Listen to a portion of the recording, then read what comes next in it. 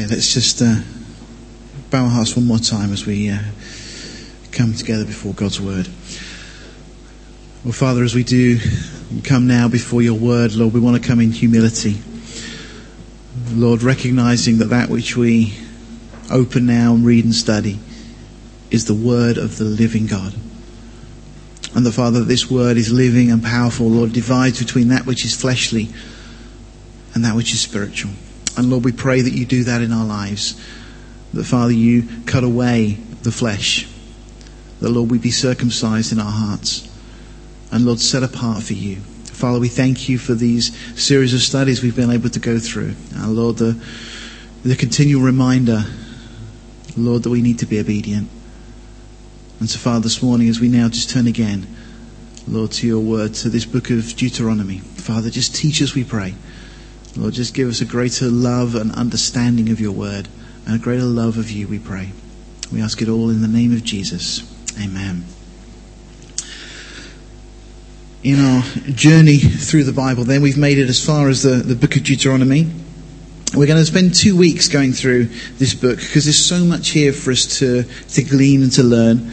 There's obviously so much in every book of the Bible, and in a sense we kind of do ourselves a disservice going through at the pace we are, but at the same time it helps us to get an aerial picture, if you like. If you walk through the countryside, you see things you wouldn't see if you were driving, but then if you get an aerial picture, you get a different perspective once again. And it's kind of what we're trying to achieve here by going through the Bible in a year, to try and see the continuity of Scripture, the way that everything fits together. So, the Torah, the first 5 books, written by Moses. Jesus himself attributes them to Moses, and throughout we see record of Moses being the one that writes them. Genesis is the book of beginnings. Everything begins in the book of Genesis, and we need to understand that it's not Hebrew poetry penned in Babylon, as one commentator once told me. This is the word of God. This is God meant what he said and says what he means. And we have a true record of our origins here. The birth of the nation is given to us in the book of Exodus, the nation of Israel. They go down as just 70 people, and then they come out of there as a whole nation, somewhere around 2 million. And then at the camp of Mount Sinai, we have the book of Leviticus, the law given to the nation. And of course it's interesting that we're given in the book of Exodus the 10 Commandments, the rules for the nation to keep. And yet in Leviticus we're immediately given the sacrifices for what happens when you don't keep those laws, when you break the law. Clearly God knew that we can't keep the law, and that's the whole purpose. The law is there to show us that we're unable to meet God's holy standard. And the book of Galatians tells us that the law is there to lead us to Christ, to show us we need a saviour. As we looked last time, wonderful book, the book of Numbers. There's so many lessons in that for the church, in so many ways. It deals with the wilderness wanderings of the children of Israel, but applies so much to the church. And we looked at that portion in 1 Corinthians chapter 10, where Paul directly relates so many of the events in the book of Numbers to the church as lessons that we should learn from. And then this morning we're going to see the book of Deuteronomy. The book of Deuteronomy is really going to be a review of the laws and things that have been given so far, but we get greater clarification. I just want to highlight again, and this is something that Chuck Missler often points out, but we have in our possession an integrated message system. These 66 books by somewhere around about 40 or so different authors, given over a roughly a 2,000 year time frame.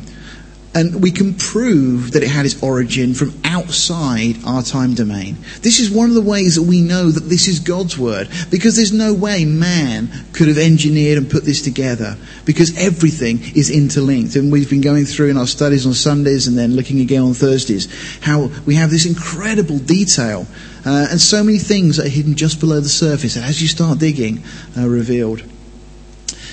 The book of Romans really highlights this. It tells us in chapter 15 verse 4 that whatsoever things were written aforetime were written for our learning, that we, through the patience and comfort of the Scriptures, might have hope. And that's exactly what it's there for. It's for our learning, that we may grow, that we may be thoroughly equipped, have everything we need. So, well, the book of Deuteronomy, Moses, as I said, is the author, first of Israel's prophets. is the most quoted, Moses is the most quoted Old Testament person in the New Testament. This book is written on the plains of Moab, so getting ready to cross over into the Promised Land somewhere in the region of about 1450 BC, so roughly 1500 years before Jesus comes. It seems that this whole book, as we have it, was written in just one day. 68 times we find the reference to this day. And it seems that Moses is giving these instructions to the children of Israel. This is almost seemingly his final delivery to the children of Israel before the Lord takes him home. And what we actually see here is, in a sense, 3 separate sermons that Moses gives to the children of Israel. As we said, it's also the most quoted Old Testament book by Jesus, which should, again, get our attention. Really what we have here then is the bridge between the wilderness wanderings that we've seen in Numbers and then life in the Promised Land. All this journey has all been about bringing them to this point. The book records their history, but incredibly what we have here is their past, their present, and their future. And we're going to see a little bit this morning, but next week when we come back and finish off the book, one of the most amazing prophecies in the whole of the Bible. And I think that offers unchallenged proof that this really is God's Word. And it's one of those portions of Scripture that you can take anybody to and show them very clearly and very simply that this couldn't have been the work of man. According to Dake, Charles Dake, he says that there's 230 verses of fulfilled prophecy and 37 verses of unfulfilled prophecy. So there's a lot of prophecy intertwined within this book itself. The theme really is remember the mistakes of the past. In other words, don't let the lessons be wasted. We'll see that come out as we go through. And we see Moses is going to emphasize 2 things. One is the blessing that comes from obedience. And then the second thing is the curse that comes from disobedience. And 21 times, which if you're interested in Bible numerics is 3 times 7, obviously. These 7s appear all through Scripture. But 21 times we have observe to do. And so we see this kind of instruction of the way we should live. It's interesting that Gerard chose that scripture this morning from John chapter 14. We're going to see that actually echoed. Let me just read that scripture again, kind of our memory verse for the week, if you like. He that has my commandments and keeps them is he that loves me, and he that loves me shall be loved of my Father, and I will love him and will manifest myself to him. Again, this keeping of commandments. And so we see the same theme here through the book of Deuteronomy. Gerard and I don't consult over these things, but that is such an apt verse as we look at this book of Deuteronomy. Henrietta Mears, in the commentary, What the Bible is All About, in the introduction to Deuteronomy says this: everything depends on obedience, life itself, possession of the promised land, victory over foes, prosperity and happiness. We find this book teaches the inflexibility of the law. Thou shalt and thou shalt not occur over and over again. A blessing if you will obey, and a curse if you will not obey.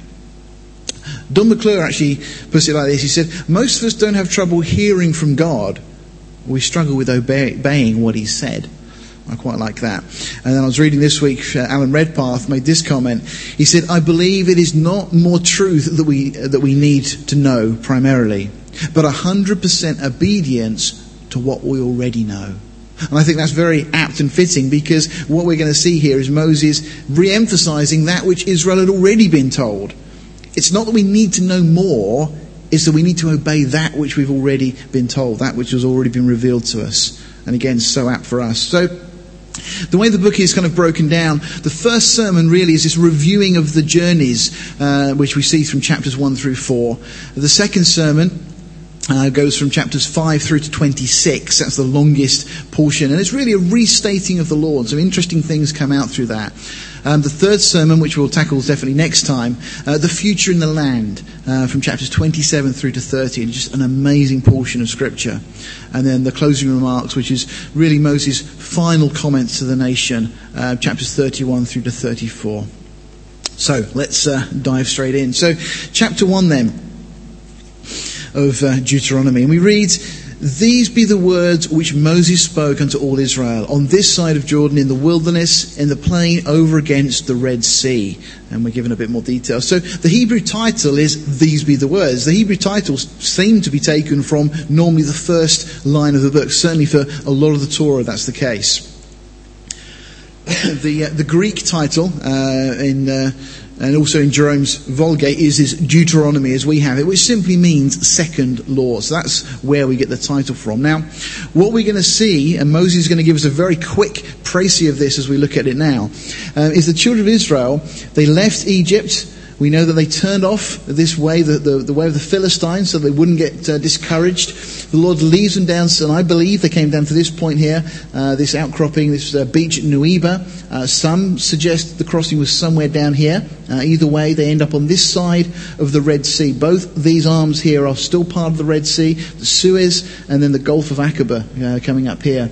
And then they come off here, across here, ending up at Rephidim. That's where the rock is, where Moses strikes it and the water comes out. And then eventually to Mount Sinai, or Jabal el-Lawz, as the mountain is known today, in Saudi Arabia. From there, they have this journey. They leave after encamping there for 2 years. They come on up here to this place, Kadesh. And it's from Kadesh that they send the spies up into the promised land. They go up to Hormah, and then eventually they come back to Mount Hor. This is where they refuse to go into the land because they meet these giants. We'll look at that in the text in just a moment.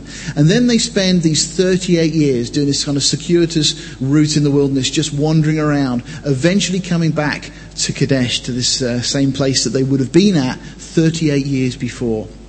So, the second verse gives us an incredible fact. It says, there are 11 days' journey from Horeb, that's Sinai, by the way of Mount Seir unto Kadesh Barnea. Just 11 days. It takes them effectively 38 years to get to this point. And it's an incredible fact that they were so close all the time. And there's a lot of lessons that we can take for ourselves in our own walk with the Lord. Verse 3 says, it came to pass in the 40th year, in the 11th month, on the first day of the month. So now again, the 40th year, so there's 2 years encamped at Sinai, plus our 38 years, that Moses spoke unto the children of Israel, according to all that the Lord had given in commandment unto them. So Moses is now going to begin to give a review of that journey that we just looked at on the map there. And again, remembering the promise that had been given to their fathers. In verse 7 we pick up and read, turn you and take your journey, and the verse carries on, to the land of the Canaanites, and unto Lebanon, unto the great river, the river Euphrates. Now, if you know anything of the geography of Israel today, you'll know that Israel does not extend to the river Euphrates. If Israel extends pretty much to the Jordan, and that's about it. And we hear a lot about the West Bank, as Chuck Missler often comments. When people talk about the West Bank, ask them which river they had in mind. Because God says that Israel's territory would go up to the Euphrates. He says, behold, I have set the land before you. Go in and possess the land which the Lord swore unto your fathers, Abraham, Isaac, and Jacob, to give unto them and to their seed after them. So note again the extent of the land that God is promising, and that God is giving it to them. And also this is an unconditional covenant. In Genesis 15, and there's other places, we read when the Lord gives them this land, He talks about not just giving them a possession, but an everlasting possession. Verse 19 of chapter 1 we read, and when we departed from Horeb, we went through all that great and terrible wilderness, which you saw by the way of the mountain of the Amorites, as the Lord our God commanded us. And we came to Kadesh Barnea. So really what Moses does then is, this is the point they send in 12 spies. Joshua and Caleb are the only two that act by faith. The other 10 discourage the people. How powerful discouragement is. There's a great verse that I read when I was very young. It just stuck with me.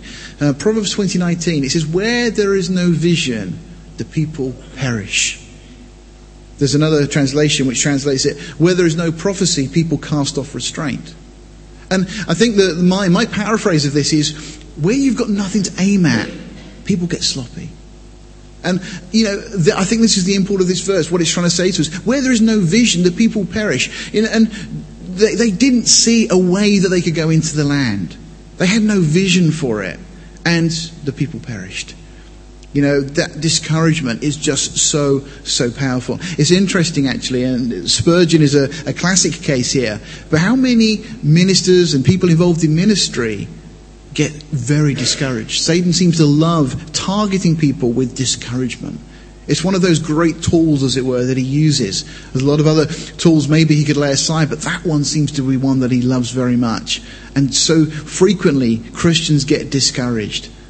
And then we kind of just give up and whittle out. And, well, these 10 came back and they discouraged the nation. As a result, we read in verse 28, the nation was saying, "Whither shall we go up? Our brethren have discouraged our heart." So a lot of people were ready. They were looking forward to going up. They'd had this long journey, or this journey from Sinai. They're 2 years and a few months into the journey. They get to Kadesh. They're ready to go into the promised land. At that point, they've probably already had enough of camping. If anybody's been camping, 2 weeks is normally plenty, isn't it? I mean, imagine 2 and a bit years of camping. I know that it would have been nicer weather, but they get so discouraged at this point. And they're saying that they've discouraged our hearts, saying, "The people is greater and taller than we.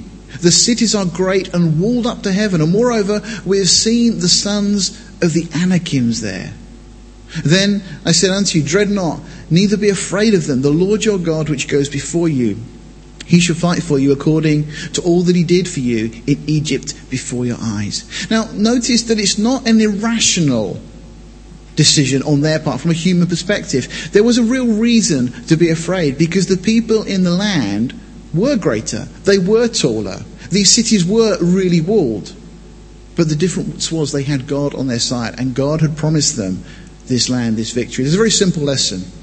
If we walk by faith, there's victory. If we walk by sight, there's defeat. If we do that which we think we know and understand, it will lead us into despair, despondency, defeat, and so on. If we walk by faith, one of the great summaries in Scripture from this is Proverbs chapter 3, verses 4 and 5. Verse 4, 5, and 6. But just, don't rely on that which you think you know. Trust in the Lord. Lean not on your own understanding. In all your ways acknowledge him, and he shall direct your paths. And so verse 46 of chapter 1 says, "So you abode in Kadesh many days, according unto the days that you abode there." And the question for us is, how many days have we stayed in a Kadesh of our own due to a lack of faith? Maybe questioning about, not sure whether we should do this or make this decision. Maybe it's regarding your finances. Maybe it's regarding tithing. Maybe it's regarding a calling the Lord's placing upon your heart. Maybe it's regarding getting involved in certain ministry. Maybe it's in regard to sharing the gospel.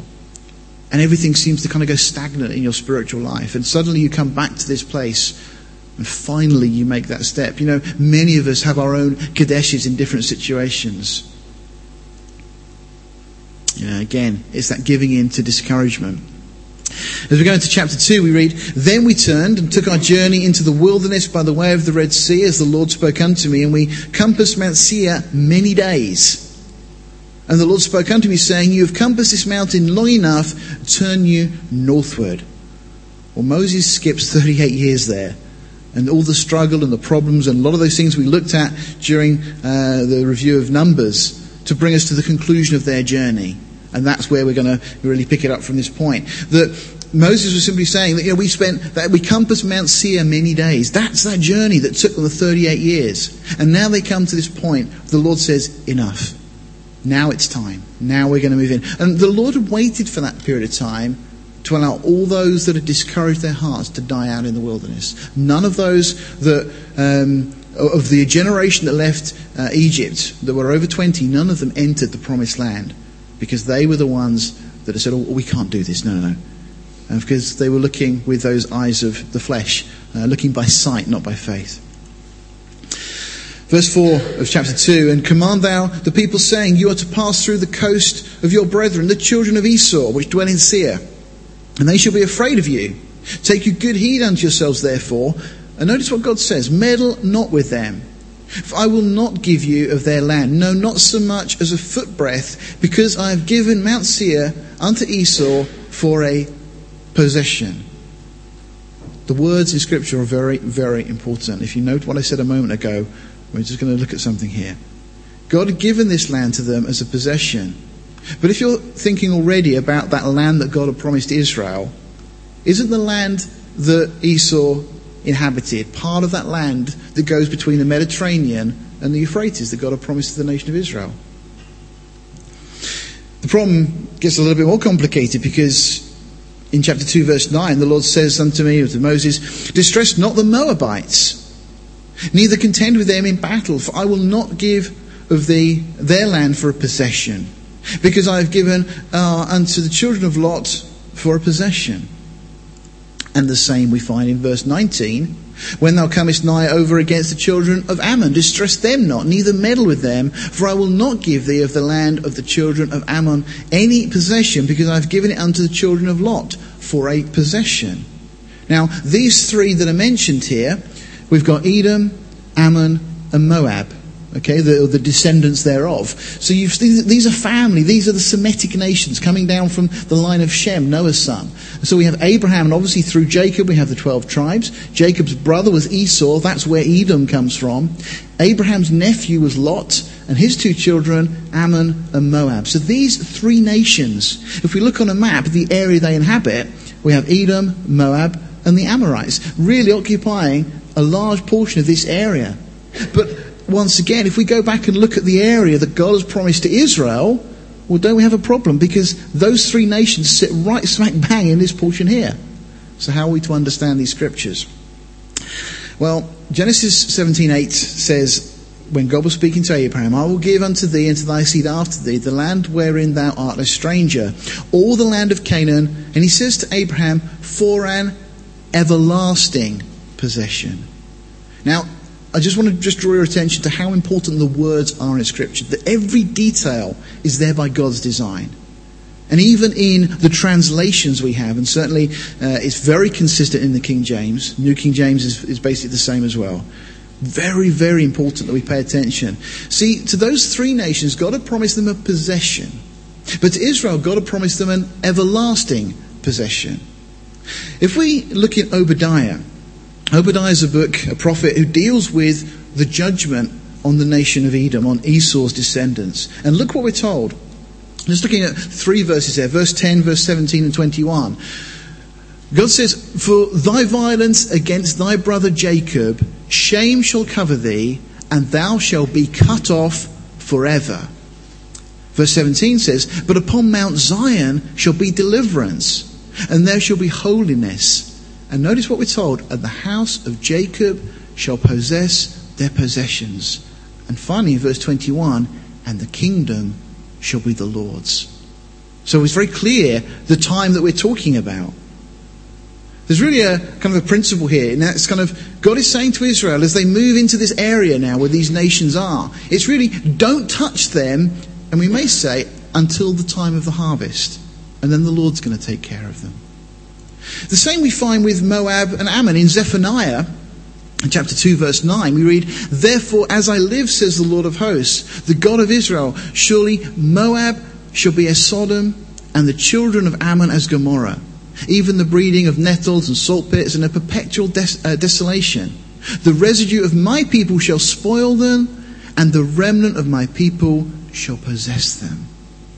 So these three nations that Israel at this point are told to leave alone because God had promised them a possession, later, because of the way they treated God's people, well, God allows them to be destroyed and that their possession is taken by Israel. So that land that God has promised, Israel will have that land, but it will not be until the time of the millennium when Jesus is the king and Jesus will rule over the whole of the house of Israel. All of that land promised to Abraham will be theirs. So let me just ask a question. Why then give Edom, Moab and Ammon tenure in the land? Why allow them to stay if God ultimately was going to get rid of them anyway? Well, there's a very interesting thing that we see as we go through and study this. Because in chapter 2, verse 10, we read a very important portion of Scripture. It says, the Emmins, which you've probably not heard of before, dwelt there in times past, a people great and many and tall as the Anakims, which also were accounted giants. as the Anakims, but the Moabites call them Emims. The Horims also dwelt in Seir before time, but the children of Esau succeeded them, when they had destroyed them from before them, and dwelt in their stead, as Israel did unto the land of his possession, which the Lord gave unto them. Do you see here what Moab and Edom were doing? They were used by God to get rid of these giants that were inhabiting the land, and certainly a portion of the land. So God used them in a way that was going to help and benefit Israel. The same is true for Ammon. In verse 20 of chapter 2 we read, that also was accounted a land of giants. Giants dwelt there in old time, and the Ammonites called them Zamzumins, a people great and many and tall as the Anakims. But the Lord destroyed them before them, and they succeeded them and dwelt in their stead, as he did to the children of Esau, which dwelt in Seir, when he destroyed the Horims from before them, and they succeeded them and dwelt in their stead, even unto this day. So we see that God uses these nations to accomplish his purpose, and particularly in regard to getting rid of these giant tribes that are in this area of the land, in the land of Canaan. Now, I think there's a very interesting model that we see here. Because what did Edom, Moab and Ammon all have in common? Well, they were all related, as it were, to God's true people. They all did good works and fought the enemies of Israel. But they also oppressed God's people. And that's something we see throughout the rest of the Old Testament. And this is why God ultimately will judge them. Yet Israel were not to uproot them. You see, they were to be left to grow, as it were, until the time of the harvest, when the Lord would deal with them. Now, if that rings any bells, it should, because when we study Matthew 13, we have an uncanny parallel with that, with the church. You see, in these nations that grew alongside Israel, we also find there was a soul that wanted to serve the God of Israel. We'll get to that when we look at the book of Ruth. In Revelation 18, verse 4, there's a call for those that will put their trust in the God of Abraham, Isaac and Jacob to come out from among the apostate religious system that will exist and is actually building and gaining momentum even now. In Nehemiah chapter 13 verse 3, the remnant of Israel after the return from Babylon then separate themselves from this mixed multitude, as it were, in preparation for the coming Messiah. So we see a real parallel, because what I'm saying, to spell it out, in Matthew 13 we have the wheat and we have the tares. The wheat are those who are going to be gathered into God's barn. I think that's a beautiful picture of the rapture in itself. But we also have the tares that grow alongside the wheat. And actually, the apostate church does a lot of good things. They champion a lot of good causes. And they do some good things that in many ways benefit the true church, just as Moab, Ammon and the Edomites did something that would benefit Israel. They're to be left until the end times, until the time of the harvest. And then God will deal with them. Judgment will come upon them because they also, the apostate church, has persecuted the true church, those that stand for the truth of God's word. I think it's an incredible parallel. I'll let you dig into that further if you want to, but I just think it's a very, very interesting situation we see. So similar in both cases. Now, we read verse 23, the Avims which also dwelled in Hazarim, even unto Azar. And then the Caphatoriums which came forth out of Caphtor destroyed them and dwelt in their stead. Now, probably you've not come across the Caphatoriums before. Who are they? Well, it's interesting. If we turn to the book of Jeremiah, chapter 47, verse 4, we're told, for the Lord will spoil the Philistines, the remnant of the country of Caphtor. So we find that the Philistines, who many believe actually came from North Africa originally, over to probably Crete, and then from Crete across to the mainland, or possibly Cyprus, either Crete, Cyprus, those islands, and then came across to the mainland. They also got rid of many of the giants in the land, but there was one that remained, or certainly a family that remained. But I don't believe that Goliath, the most famous Philistine, was actually a Philistine. The Philistines themselves weren't of the giant tribes. They were a continual problem for Israel, certainly. But I believe that Goliath was a remnant of the Canaanites that were in the land. And he obviously became known as a Philistine because he was there. He got adopted into the kind of Philistine kind of family, as it were. Goliath, we know, had 4 brothers. But we find that these individuals were related back to Anak, the Anakims, the giants that were in the land. But the Caphtorians also, we're told in verse 23 of Deuteronomy 2 there, the Caphtorians which came forth out of Caphtor destroyed them and dwelt in their stead. So what it's saying is the Philistines moved into this area. They destroyed many of the giants.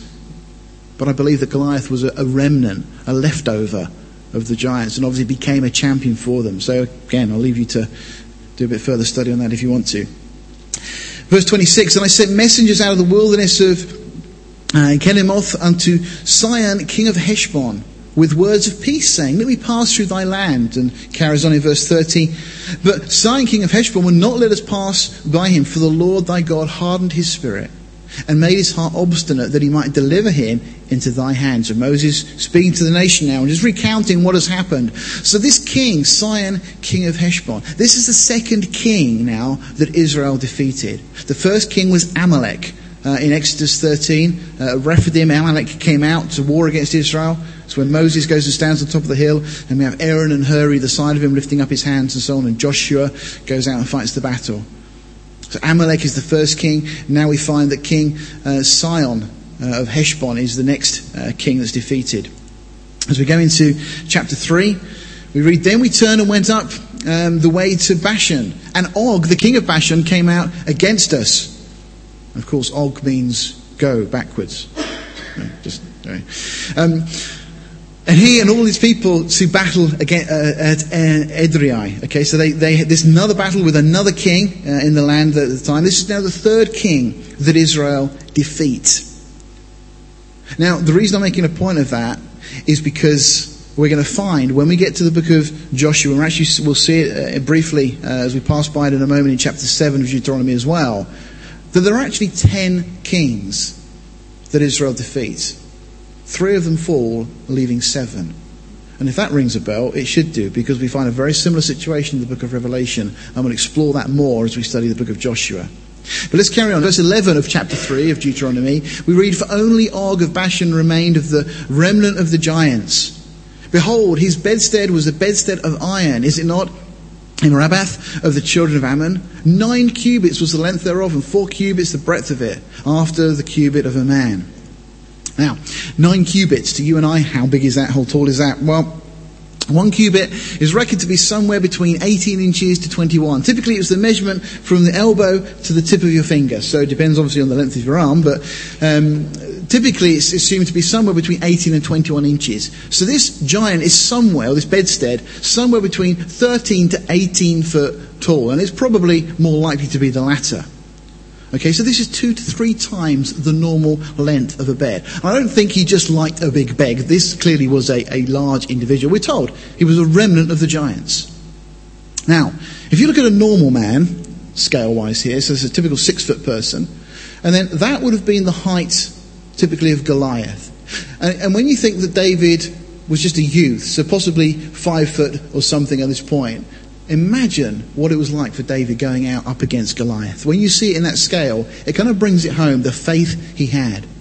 Well, when we look at Og, that is in the region that we're looking at. Can you see why the children of Israel were a little apprehensive about going into the land? Now this highlights another really important point that we need to just stress again. And that's that they really were giants in the land. This isn't mythology. This isn't folklore. This is the Word of God. It's giving us these details. And we've already read a number of accounts there. But it's from this that we do find a lot of mythology. And, if you like, historical confirmations. Where did all these ideas of these giant beings come from? The Greek mythology is replete with these stories of giants, these kind of god men and so on. Well, we need to go back to the book of Genesis. Again, the book of our foundations. We're told in chapter 6, referring to the times of the flood, there were giants in the earth in those days, the days of the flood. That's what the reason for the flood was, to destroy these beings. But then we're told, also after that, when the sons of God, angelic beings confirmed in the book of Job and elsewhere, came in unto the daughters of men, and they bare children to them, the same became mighty men, which were of old, men of renown. Some people really struggle with this. But nevertheless, this is what the Word of God says. And historical confirmations, again, concur. The Antiquities of the Jews by Josephus, in Book 1, Chapter 3, says this: many angels of God accompanied with women and begat sons that proved unjust, and despisers of all that was good, on account of their own strength. These men did what resembled the acts of those whom the Grecians called giants. Josephus was a recognized historian. He's not putting this forward as a bit of mythology. He's putting this forward as a factual account. He also says in Book 5, Chapter 3, there was till then left the race of giants who had bodies so large and countenances so entirely different from other men that they were surprising to the sight and terrible to the hearing. The bones of these men are still shown to this day. There's no way he could say that if there weren't still bones available for people to go and see at that time. And actually, there's a number of discoveries been made. And we did a very interesting study going back some time, and going through looking at a lot of the evidences for these things. But actually Scripture really does make it very clear that the tribes of giants were inhabiting the land in Abraham's time, and then also after that, up until even the time of David. And of course we have the situation with Goliath. You see, this was all part of Satan's threefold stratagem that we've talked about previously. Satan wanted to stop the seed of the woman coming in any way he could. From the moment we get to Genesis 3:15 and the seed of the woman is promised, the one who would be the Messiah, the Saviour, the one who would crush the head of the serpent. Well, Satan does those three things. One of them was to establish a false religious system. We see that with the beginnings at Babel, and it's carried on all the way through. All organised religion has had kind of roots coming from that. And eventually it will come back together with this one world church that we read about in Revelation 17 and 18 that God will bring judgment upon. But another part of that threefold stratagem was to infiltrate the land of Israel with these giant tribes, these offspring of the fallen angels and women. We saw in Numbers reference to this. Numbers 13:33. We've seen already in Deuteronomy, Joshua, many references. In 2 Samuel, again, in Chronicles and so on. We've already just talked about the bedstead of Og. Goliath we're aware of. And the details of Goliath, we know this isn't just some bit of mythology, because we're given details about the breastplate and his shield and his spear and all these kind of things. We also have reference of Benaiah, one of David's army, who slew an Egyptian giant who was 8.5 feet tall. So lots and lots of references through Scripture to these things. But interestingly, in the New Testament, we also have confirmations. In Jude, in Peter, 1 Peter and 2 Peter. Let me just take for a moment the book of Jude, because that's a very clear example. It says, and the angels, okay, so we know what we're talking about, which kept not their first estate. They left something that was originally their domain, their position. The angels which kept not their first estate, but left their own habitation. That word habitation is interesting. In the Greek, it's okaterion. It means a dwelling place for the spirit, a body effectively. And it says, who left their own habitation, he's reserved in everlasting chains under darkness unto the judgment of the great day. Somebody told me not too long ago that this is referencing all of the fallen angels, really. So who are the principalities and powers we struggle with if all of them have been banished in everlasting chains? Well, that doesn't make sense. This has to refer to a subset of the fallen angels. Because we know, according to Ephesians, that right now we're wrestling against principalities and powers. We know that there are angelic beings, fallen angelic beings, with whom we're wrestling. So this has to be a subset, because this group have been reserved in everlasting chains. They've been confined, they've been imprisoned under darkness unto the judgment of the great day. But it gets even clearer as you carry on, because it says, even as, that is the really key there, even as, in the same way that Sodom and Gomorrah and the cities about them in like manner. So if even as isn't good enough for you, we're told in like manner, giving themselves over to fornication and going after strange flesh. Well, that's what Sodom and Gomorrah were guilty of. And we're told that this is the same as these angels did, are set forth as an example, suffering the vengeance of eternal fire. When we really understand then the reasons for the battles in the Old Testament, we have no problem reconciling the God of the Old Testament with the God of the New Testament. How many people have talked about the God of the Old Testament being this cruel, harsh and vindictive kind of God, and the God of the New Testament is a loving God, embracing everybody? No, God is the same yesterday, today and forever. The God that brought the flood upon the world was a God of mercy. The reason the flood came was to get rid of this giant menace, these offspring of the fallen angels and so on, that had infiltrated the world. We're even told that Noah was the only one, obviously his family are included in that, who was perfect in his generations, or genetically pure, is what it's saying.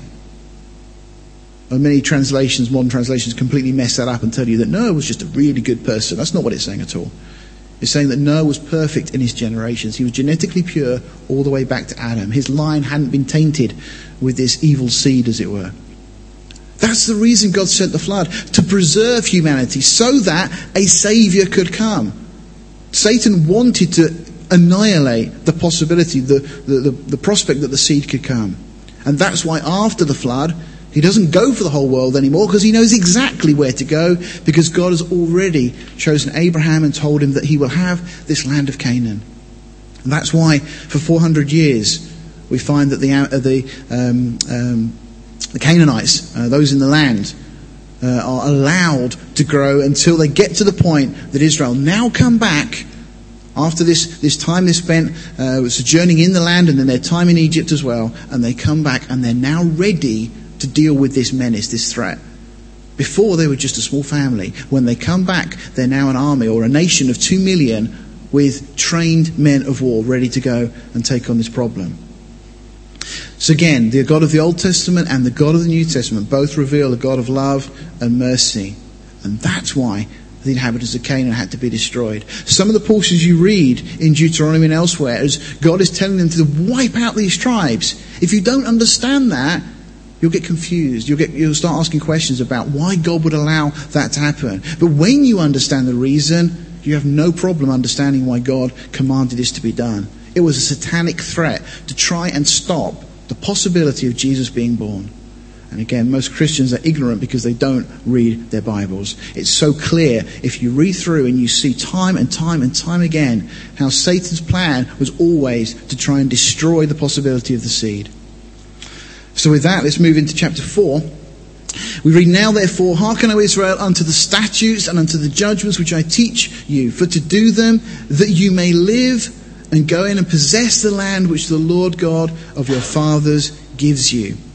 You may remember, back in Leviticus, we saw a pattern that I said at the time repeats through Scripture, and it's amplified for us in Psalm 37. Hearken to do that you may live is effectively what we're told here. These three things. Well, Psalm 37, verses 3 to 6, we're told there that we should trust in the Lord. We're to delight ourselves in the Lord. We're to commit our way to the Lord. As a result of that, if we do those three things, in Psalm 37 we have this great promise that the Lord will bring forth our righteousness as the noonday sun. In other words, just as sure as the sun rises, so God will bring forth our righteousness if we simply trust in Him, delight ourselves in Him, and commit our way to Him. And it's the same that we see here in Deuteronomy. To trust in God means to listen to Him. Moses says, listen to God. And he says, the things that he's teaching you, we're to do them. We're to delight ourselves in the things of God, actually do them. It requires action. And then committing our way. The way we live our lives, that we may live. That pattern, as I said, we see repeated throughout Scripture. In Deuteronomy 4 verse 2, we're told, "You shall not add unto the word which I command you, neither shall you diminish aught from it, that you may keep the commandments of the Lord your God, which I have commanded you." It's just very, very clear Scripture. Israel are being taught to respect and reverence God's word. Oh, if just we had a church in this land that we're respected to God's word as we should. Praise the Lord that we have the freedom here and the spiritual eyesight here to see that God's word needs to be respected and reverenced. Moses cast their mind back to Sinai when the Lord had spoken to them and given them his law, and reminds them, of course, of their deliverance from Egypt as we go on and we see this. Verse 23 of chapter 4, take heed unto yourselves lest you forget the covenants of the Lord your God. And then in verse 26 we read, I call heaven and earth to witness against you this day, that you shall soon utterly perish from off the land, whereunto you go over Jordan to possess it. You shall not prolong your days upon it, but you shall be utterly destroyed. Again, Moses making it very clear that we're to obey God, we're to serve him. I got for my birthday yesterday from my wife a CD of Casting Crowns. Some of you are familiar with Casting Crowns. I think the title of the CD or the album is called Thrive, and the first song is this song, Thrive. And it's talking about how as Christians, that's what we should do. We should thrive. It shouldn't be just stumbling from one day to the next. Jesus tells us in John's Gospel that he came to give us an abundant life. You see, God doesn't want to tie us down with a set of rules and ordinances and everything else. God wants us to live as we've been created to live. The problem is when we try and go our own way. And God says that we should take heed of the covenant, the rules, the laws that God has given us. And then talks about the danger of not doing that. And then notice this incredible prophecy. The Lord shall scatter you among the nations, and you shall be left few in number among the heathen, where the Lord shall lead you. And there you shall serve gods, the work of men's hands, wood and stone, which neither see, nor hear, nor eat, nor smell. What an incredible prophecy this is. Because it's saying that if Israel didn't obey God, if they didn't follow the commandments, they would be scattered among the nations. Question 1, did they obey the laws and the commandments? No. What's happened to Israel? They've been scattered among the nations. Have they been left few in number among the heathen? Yes. Have they served other gods? Oh, undoubtedly yes. The work of men's hands. What an amazing prophecy. But look at this, verse 29. But if from thence, from those places where you've been scattered and you've served these other gods, if from there thou shalt seek the Lord thy God, you shall find him. What a wonderful promise. And God is the same yesterday, today and forever. This is a promise to Israel, but it applies to you and I as well. If we find ourselves foolishly going after false gods, and we get into a desperate situation, and if at that point we look to God, we shall find him. But God says to Israel, and if thou seek him with all thy heart and with all thy soul, that's the key. It's not just an intellectual decision, and it's not just a mind thing, making an intellectual choice. This has got to be a heartfelt thing, and with all thy soul, everything that we are.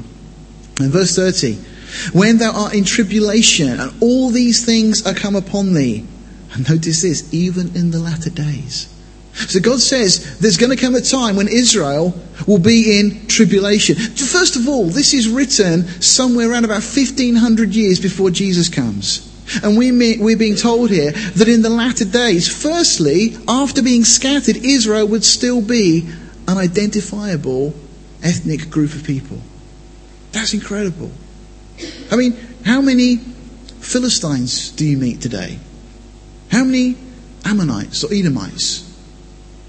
We don't meet those people. They've been intermingled with other races, other nations. I shouldn't say other races. That's one of those evolutionary things that we get fed.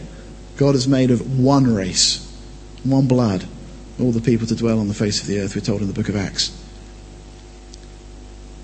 So God is saying that there's going to become this time of tribulation. Israel will still exist in the end times. And this time of tribulation will come upon them. And when this comes upon them, in the latter days, if thou turn to the Lord thy God and shall be obedient to his voice.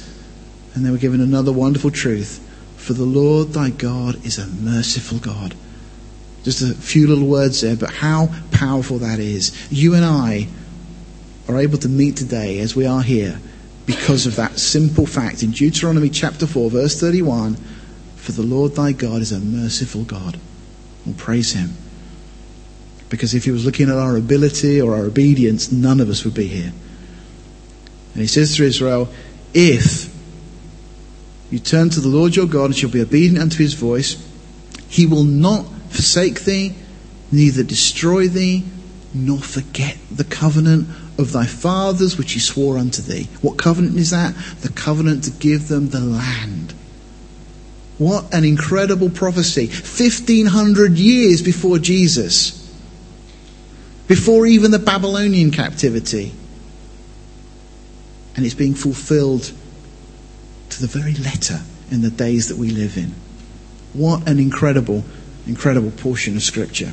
How can any Christian deny that promise? We have this stupid doctrine within the church of this replacement theology saying that God has finished with Israel.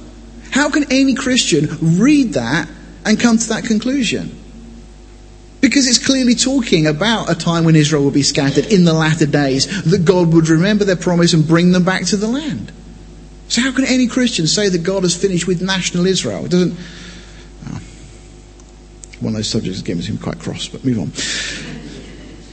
Okay, so that brings us to the end then of that first sermon. And I guess at that point Moses just took a brief drink of water, so if I may. And the people probably had a quick break, and then Moses gets them ready for the next one. We're not going to go through all of this. We'll make a start and then we'll conclude next week, this second sermon. So, chapter 5. We read there, Moses called all Israel and said unto them, Hear, O Israel, the statutes and judgments which I speak in your ears this day, that you may learn them and keep them and do them. A couple of really important points being made here. Firstly, statutes and judgments. You'll see this, the term used a number of times in the Torah. Firstly, the statutes are the things regarding their religious worship, and the judgments really were the civil matters. So that's what Moses is saying. So all the things that the Lord has said regarding their religious worship, how they're to approach God, how their worship is to be conducted, and the judgment, the civil matters, all of this is going to be relayed to them and highlighted again now. Moses is going to go through these things. But then notice, they're to learn them. That's got to come first. We've got to learn the things that God says and then keep them. So we can't keep them if we haven't learned them. We've got to learn them. We've got to learn God's Word. That's why this year we're going through God's Word. That's why I hope each and every one of you is reading through God's Word. On Tuesday we'll start the book of Deuteronomy.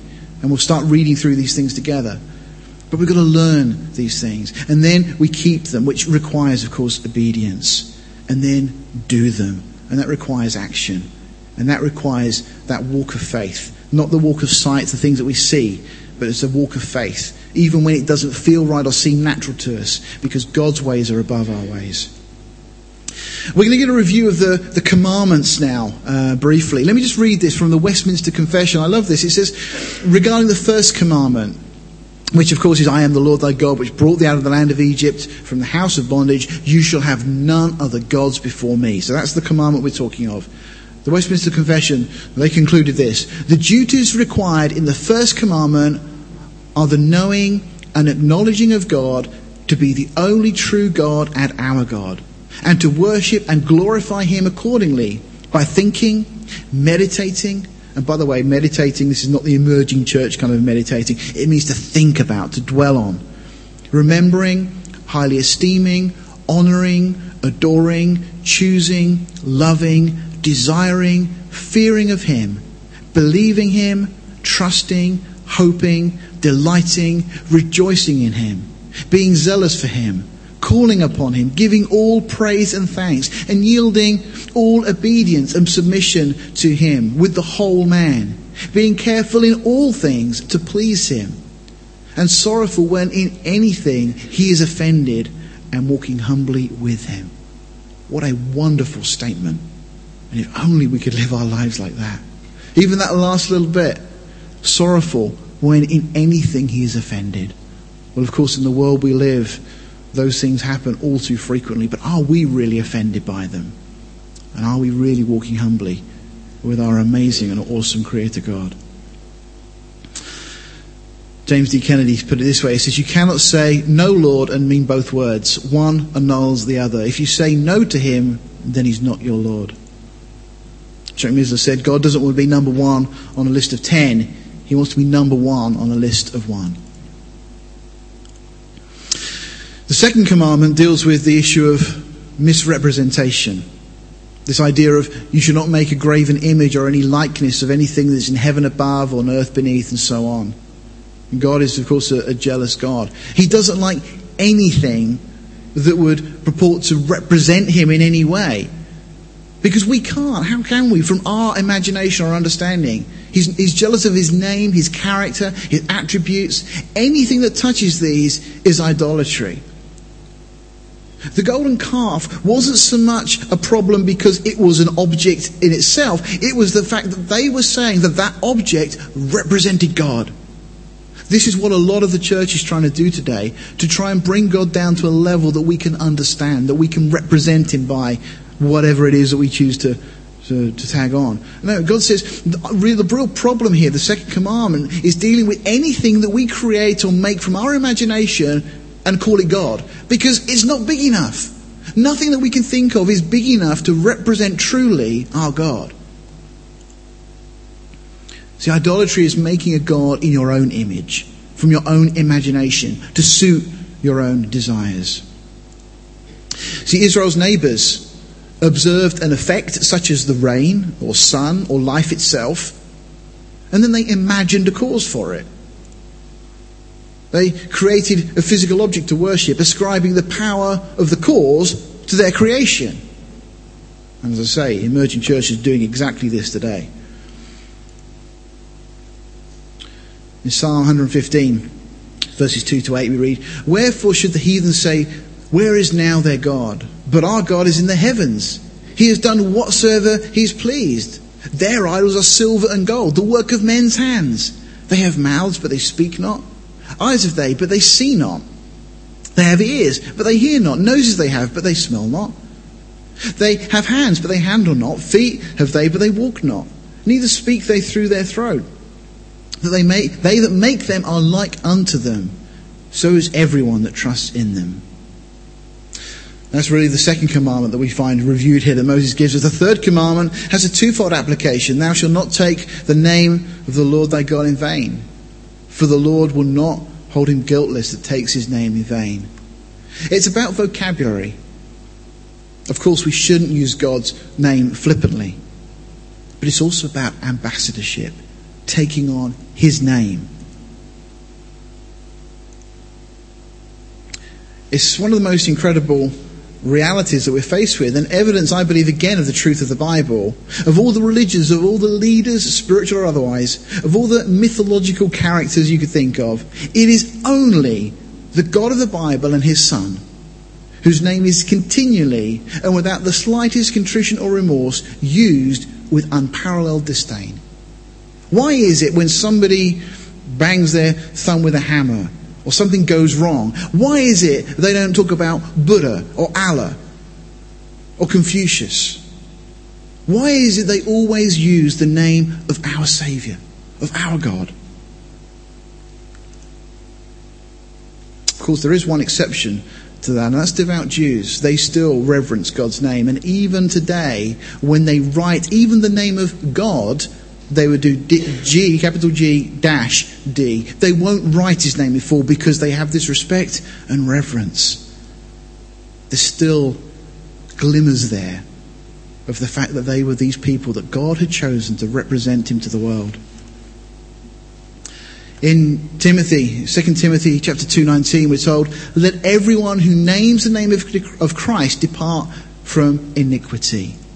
You know, if we take his name, we're an ambassador. We are representing our King in a foreign realm, just as any ambassador is doing. We're naming the name of Christ. That's taking his name. We should never do it in vain. John 15:16 says, "You did not choose me, but I chose you and appointed you, that you should go and bear fruit, and that your fruit should remain." You know, we've been appointed by the King of Kings to bear fruit for him, for his glory. It is really by royal appointment. And we are his official representatives. We're told in 1 John 4:17, love has been perfected among us in this, that we may have boldness in the day of judgment, because as he is, so are we in this world. What a statement. We are his representatives. If we are Christians, we have taken his name. But we're warned against taking his name in vain. Wherever we are, wherever we go, we are representatives of the King of Kings. And our lives must reflect that. The fifth commandment, and we're not going to go through all of these in detail, but just we know it's about honouring our father and our mother. Some question whether it's one of the most neglected commandments of all. Why? Well, arguably it's one of the most violated.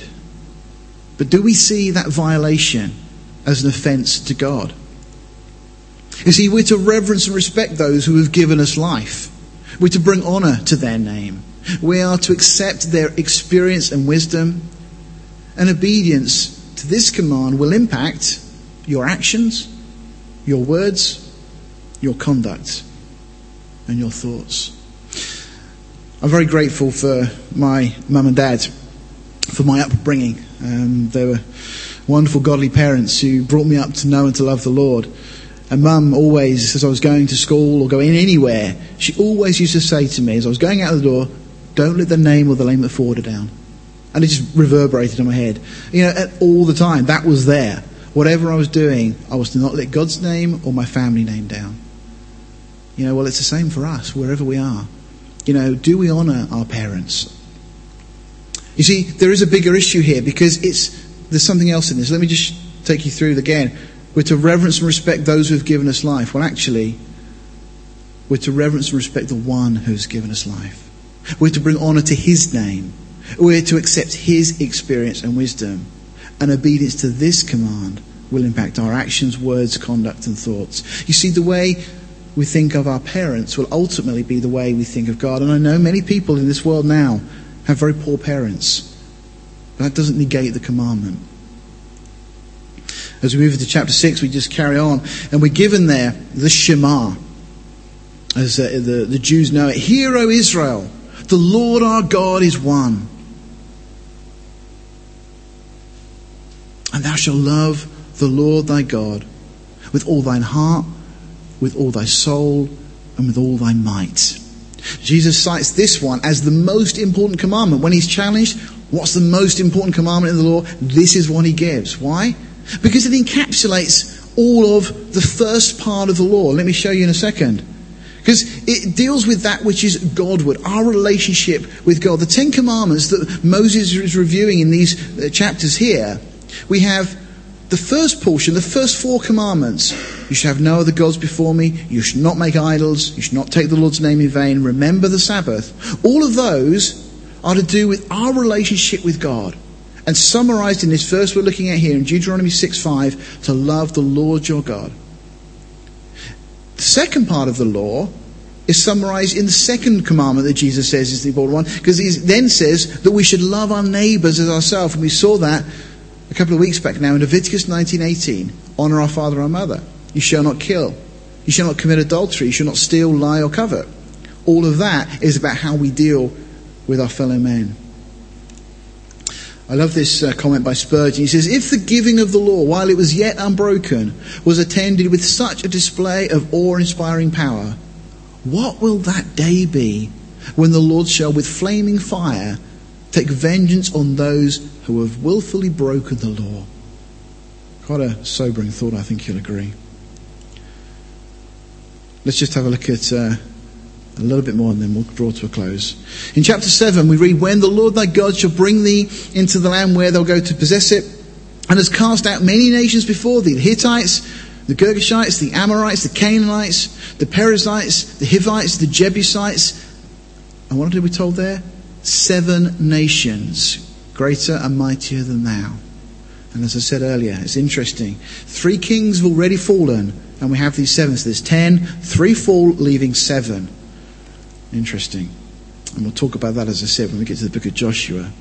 But verse 2 of chapter 7 says, "And when the Lord thy God shall deliver them before thee, thou shalt smite them and utterly destroy them. Thou shalt make no covenant with them, nor show mercy unto them. Neither shalt thou make marriages with them. Thy daughter shall not give unto his son, nor his daughter shalt thou take unto thy son.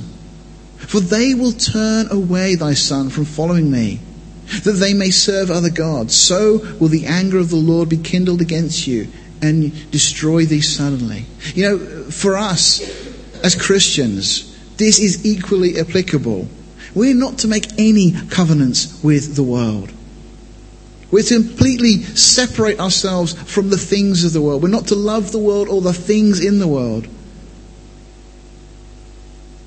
Again, we're warned about being unequally yoked, aren't we? Just as they were told, don't make marriages with them. Because what's going to happen? You see, God doesn't give any command for the sake of it. Verse 4 tells us why God is saying this. It's because of his love and mercy and compassion again. "For they will turn away thy son from following me." And that's the danger. The moment we try and make a covenant with the world, on any level, it will turn us away from God. "But thus you shall deal with them." And this is what we must do with our flesh life. "You shall destroy their altars and break down their images and cut down their groves and burn their graven images with fire. For thou art a holy people unto the Lord thy God. The Lord thy God has chosen thee," and this applies equally to us. "The Lord thy God has chosen thee to be a special people unto himself, above all people that are upon the face of the earth." And again, Peter makes it very clear that we are a chosen people, a royal priesthood, a holy nation. You know, these things apply to us, and we're not to be united with the world in any way. Again, we're a holy people. But notice what verse 7 tells us. "The Lord did not set his love upon you, nor choose you, because you were more in number than any people, for you were the fewest of all people. But because the Lord loved you, and because he would keep the oath which he had sworn unto your fathers, has the Lord brought you out with a mighty hand and redeemed you out of the house of bondmen from the hand of Pharaoh king of Egypt. Know therefore that the Lord thy God, he is God, the faithful God, which keeps covenant and mercy with them that love him and keep his commandments to 1,000 generations." What a wonderful promise once again. But note this, "and repays them that hate him to their face, to destroy them. He will not be slack to him that hateth him. He will repay him to his face." You know, we may think, well, I don't hate God at all. You know, I love God, I'm a Christian. But what happens when we violate one of God's commandments or one of God's rules? What happens when we do something that we know is displeasing to him? When we grieve, as Gerald was talking earlier, when we grieve the Holy Spirit? God says he repays them that hate him to their face, to destroy them. He will not be slack to them that hates him. You know, God is a holy God. We cannot play games with God. We need to be wholly given over to him. "And the Lord thy God will put out those nations before thee." And notice this as well, because this is just what happens in our own lives. "Put out those nations before thee little by little," little and little, "that thou mayest not consume them at once, lest the beasts of the field increase upon thee. But the Lord thy God shall deliver them unto thee, and shall destroy them with a mighty destruction until they be destroyed." There's a similar situation that Jesus refers to in the New Testament, when a house is swept clean, but then more demons come back and indwell. And there's a principle here that in our own lives, God doesn't deal with everything immediately. We need to gradually give our affections over to the Lord. And there are things, and sometimes you'll look at another Christian and you'll think, well, I wouldn't do that, I wouldn't say that, I wouldn't be like this. But there are other areas of their life that they really seem to be going on the right track. Well, even with us, and you know in your own lives, that God has dealt with us little by little. I guarantee you, if you look back on your Christian walk now, there are things that you now don't do that you did for many years as a Christian. But now you look at it and you think, that's not acceptable. I don't want that in my life anymore. Things that maybe you even wouldn't necessarily classify as sin. Paul says in the New Testament that all things are lawful, but not all things are helpful. And as we grow in grace, we come to an understanding that sometimes those things that we thought once were okay, well, the Lord now shows us that little by little, God, with Israel, was putting the nations out of the land, little by little. And of course, as that journey goes on, they were growing in faith. God would grant them victory over one nation. But then they have to keep relying on His grace for the next day and for the next battle. And you see, as God dealt with Israel, so He's doing the same in our lives. As I said, that all speaks of the walk of faith in the life of a Christian. We're to be separate, holy, and obedient. I think that's a good place to leave it for this morning. We'll pick up next week when we come back in chapter 8. Let's bow our hearts. Well, Heavenly Father, we thank You for Your word. We thank You for these incredible truths. Father, we thank You that these lessons that You taught to Israel are equally applicable to us. And Lord, just as Israel were a holy nation, called to be separate from the surrounding nations, Lord, so is Your church. Lord, we're to be holy, set apart for You, for Your glory. Father, we thank You that we have the privilege of taking Your name. But Lord, by Your grace, may we be good ambassadors as we represent the name of our King, the King of Kings, Jesus Christ, to this world around us. Lord, we just thank You for Your word. We love Your word. Just help us to keep growing in knowledge and grace, that we may bring honor and glory to You. For we ask it in Yeshua's name, in the name of Jesus. Amen.